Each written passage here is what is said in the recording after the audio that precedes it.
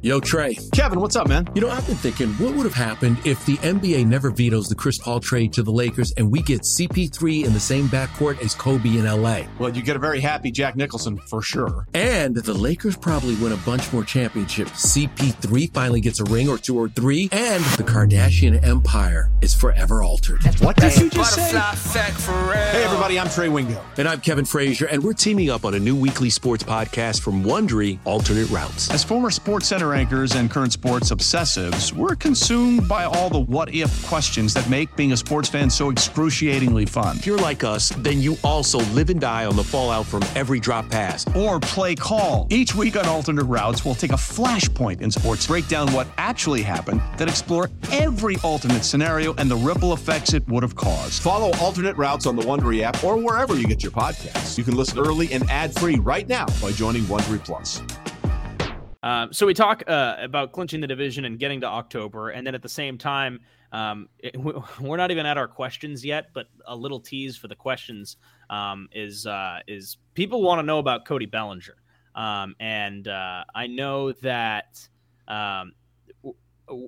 there have just been an influx of questions on our social media about what the Dodgers should do with Cody Bellinger. So we can't ask all of them when we get to that segment. But right now, at least, what do we want to see, not from Cody Bellinger, but from the team involving Cody Bellinger when October comes around? What should we expect? What do we want the Dodgers to do when it comes to Cody Bellinger, who's been struggling mightily this season and last?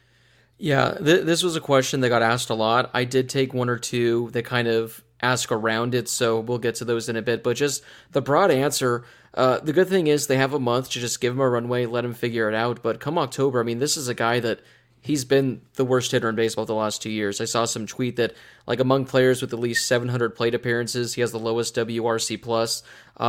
He's near the bottom in a lot of categories. And again, I get you can afford to have him as your number 9 hitter, but at this point, he's nearly a guaranteed out. And again, even a guy like Joey Gallo, he's going to walk a lot. He'll hit a lot of home runs.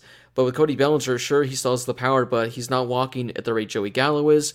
He does play amazing defense in center field. But then again, so does Trayce Thompson. And I think if you have Trayce Thompson in center, Joey Gallo in left, not only does that give you better options at the plate, your defense with Mookie Betts is still fantastic. So I don't know what's going to happen with Cody Bellinger. If I were to guess, I think he'll be platooned and he'll be more of a late inning defensive replacement because, again, at this rate, I just don't, I can't see him getting 3 to 4 at-bats a game. It just seems hard to fathom at this point. So here's my question, I guess, before I, chime in with my opinion. Where do you value his defensive capabilities at this point?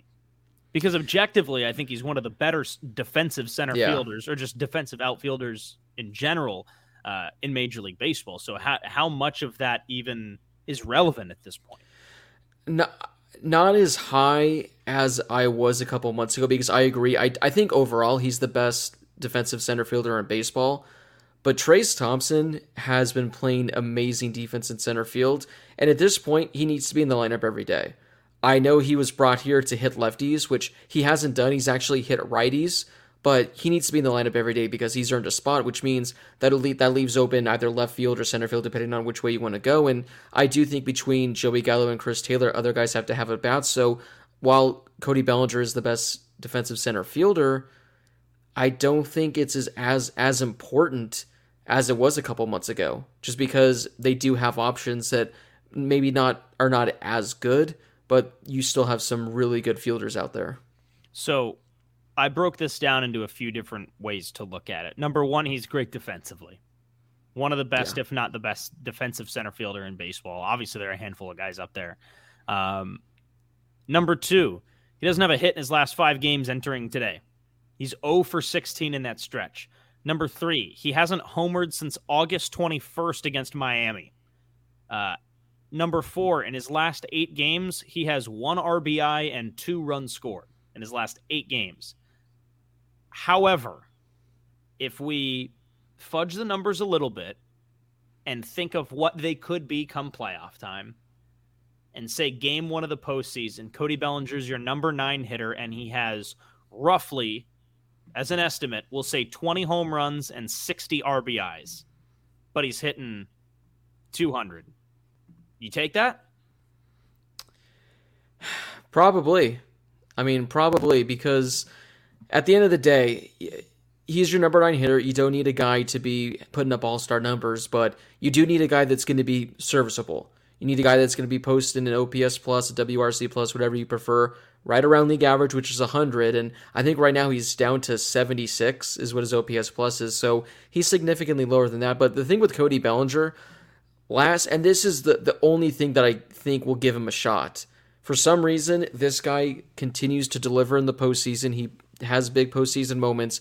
He was awful last year. He was actually worse last year than he was this year, which is hard to believe because he's been so bad this year, but he was significantly worse last year.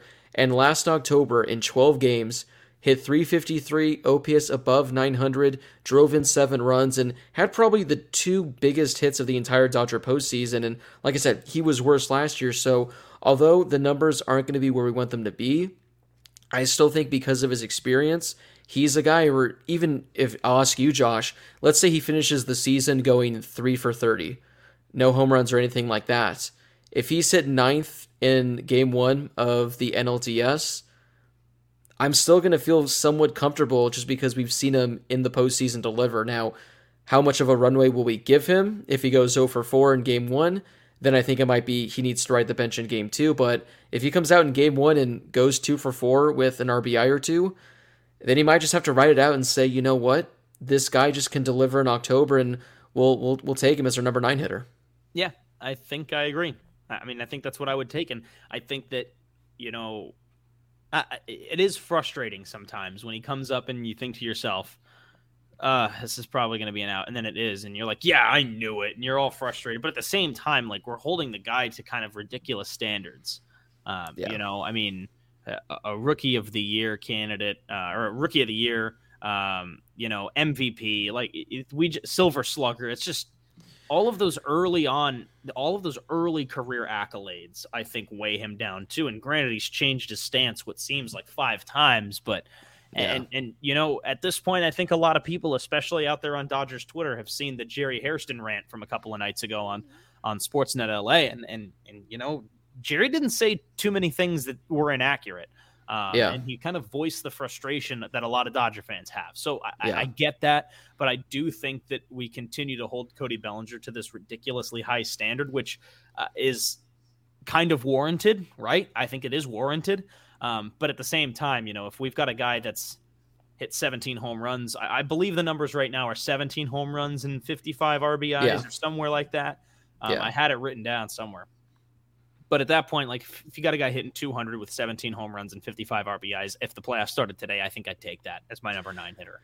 Yeah, just before we go off on him, I'm at the point now where, I don't need him to be an all-star. I don't need any of that. If he's league average, he is a more than valuable piece. Because if he's putting up an OPS plus of right about 100, which is league average, hitting 20 home runs, stealing 15 bases a year, and playing amazing defense in center field, that's a guy you'll take on your roster any day. Like I mentioned, right now his OPS plus is 75, so a good chunk under league average. But if he can just get that up to the mid-90s, like, Dodgers will take that. I'll take that. It's just got to get it up a little. Got to get it to the, like I said, low 90s, and we'll take it. Yep, I agree.